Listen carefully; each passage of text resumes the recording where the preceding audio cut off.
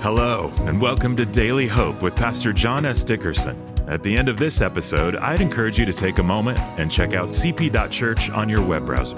Connection Point is a church that is fully online, and we've created digital tools specifically to help you follow Jesus every day from anywhere in the world.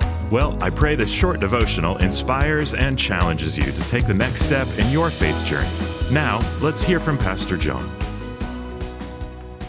Hey, I'm so glad to see you today on Daily Hope. Do you ever look at the world and wonder, why are God's people so persecuted or so overlooked or so mistreated?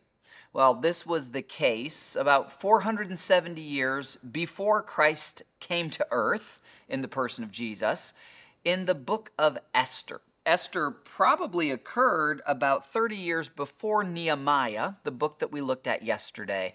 It's an incredible true story drama that I would encourage you to read. If you've never read the book of Esther, get a Life Application Study Bible and read it for yourself. In this story, King Xerxes, king of Persia, who's well documented in ancient archaeology, has many women in his house, and one of them is this young woman named Esther who's Jewish, and he picks her to become the queen of his empire. Now, a queen in a Persian empire didn't actually have a ton of authority. The king could get rid of her at any day, any moment if he wanted to. And so for Esther to intervene when there's a plot to kill all the Jewish people is at great risk to herself. But she does. She chooses to obey God at great risk to herself, and God uses her obedience to spare his people from destruction and also to bring about justice. It's summarized in Esther 4, verse 14, when Esther's uncle, I believe, Mordecai, is speaking to her, and he says this, quote, "If you keep quiet at a time like this, deliverance and relief for the Jewish people will arise from some other place. But you and your relatives will die. Who knows if perhaps you were made queen for such a time as this?"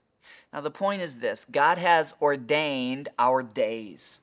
The fact that you're alive right now, if you're a student, the school you're in, it's not by accident. Where you live is not by accident. Where you work, who you're related to, is all in God's master design.